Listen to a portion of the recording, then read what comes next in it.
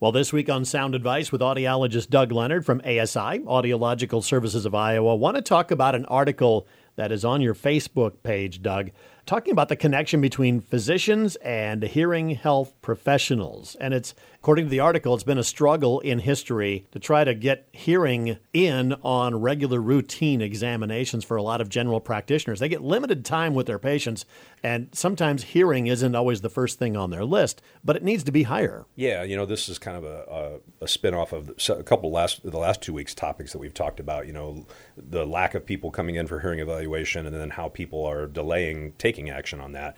And so, this was an article written by somebody who was kind of excited about the over-the-counter thing, and getting more accessibility for people for hearing loss and getting hearing aids. But they were still lamenting the fact that nationally, at least, a lot of primary care doctors aren't really emphasizing the need of having a hearing evaluation for patients. Now, I'll say right up front, I don't find that to be true here in Carroll, nor in Atlantic or Audubon.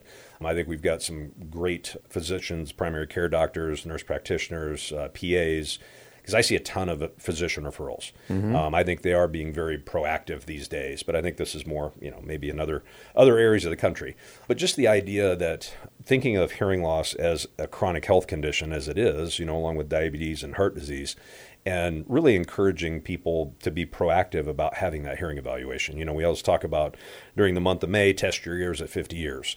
I would just like to encourage any healthcare providers that are listening and people who are listening to talk to their healthcare providers about scheduling that diagnostic evaluation for people. And you can kind of understand maybe that because they don't do those evaluations, that they don't necessarily think of those first and foremost. But like you said, it's number 3 most untreated chronic health problem is hearing loss. That certainly can be true, John. I think another aspect of it is that's really hard to pick up in a small examination waiting room, examination room. Yes. When they're usually, sitting knee to knee with that patient, and a lot of hearing loss wouldn't manifest itself in that environment. You could have mild or moderate, maybe even moderately severe hearing loss and still carry on a conversation one-on-one in a quiet room. So it might be hard for that medical professional to realize that patient is having hearing loss unless they actually have a diagnostic evaluation. And, the article references maybe mandating different things. I'm not a big mandate guy, but, I think it should be part of the conversation, especially with anybody that's hitting Medicare age. And hearing loss is one thing that becomes much more prevalent in an environment. If you're in an environment that's tough to hear, boy, that really comes across. Now, if you can get them to stop weighing me every time I go in, that would be great. I'm on board for that too, John. But again, talk to your physicians about that, and tell them if you've been struggling hearing in those situations, they can refer you or just make your appointment with Audiological Services of Iowa. It is literally that simple. It is, John. They can just give us a call in Carroll and visit with Teresa. She can get you set up for that.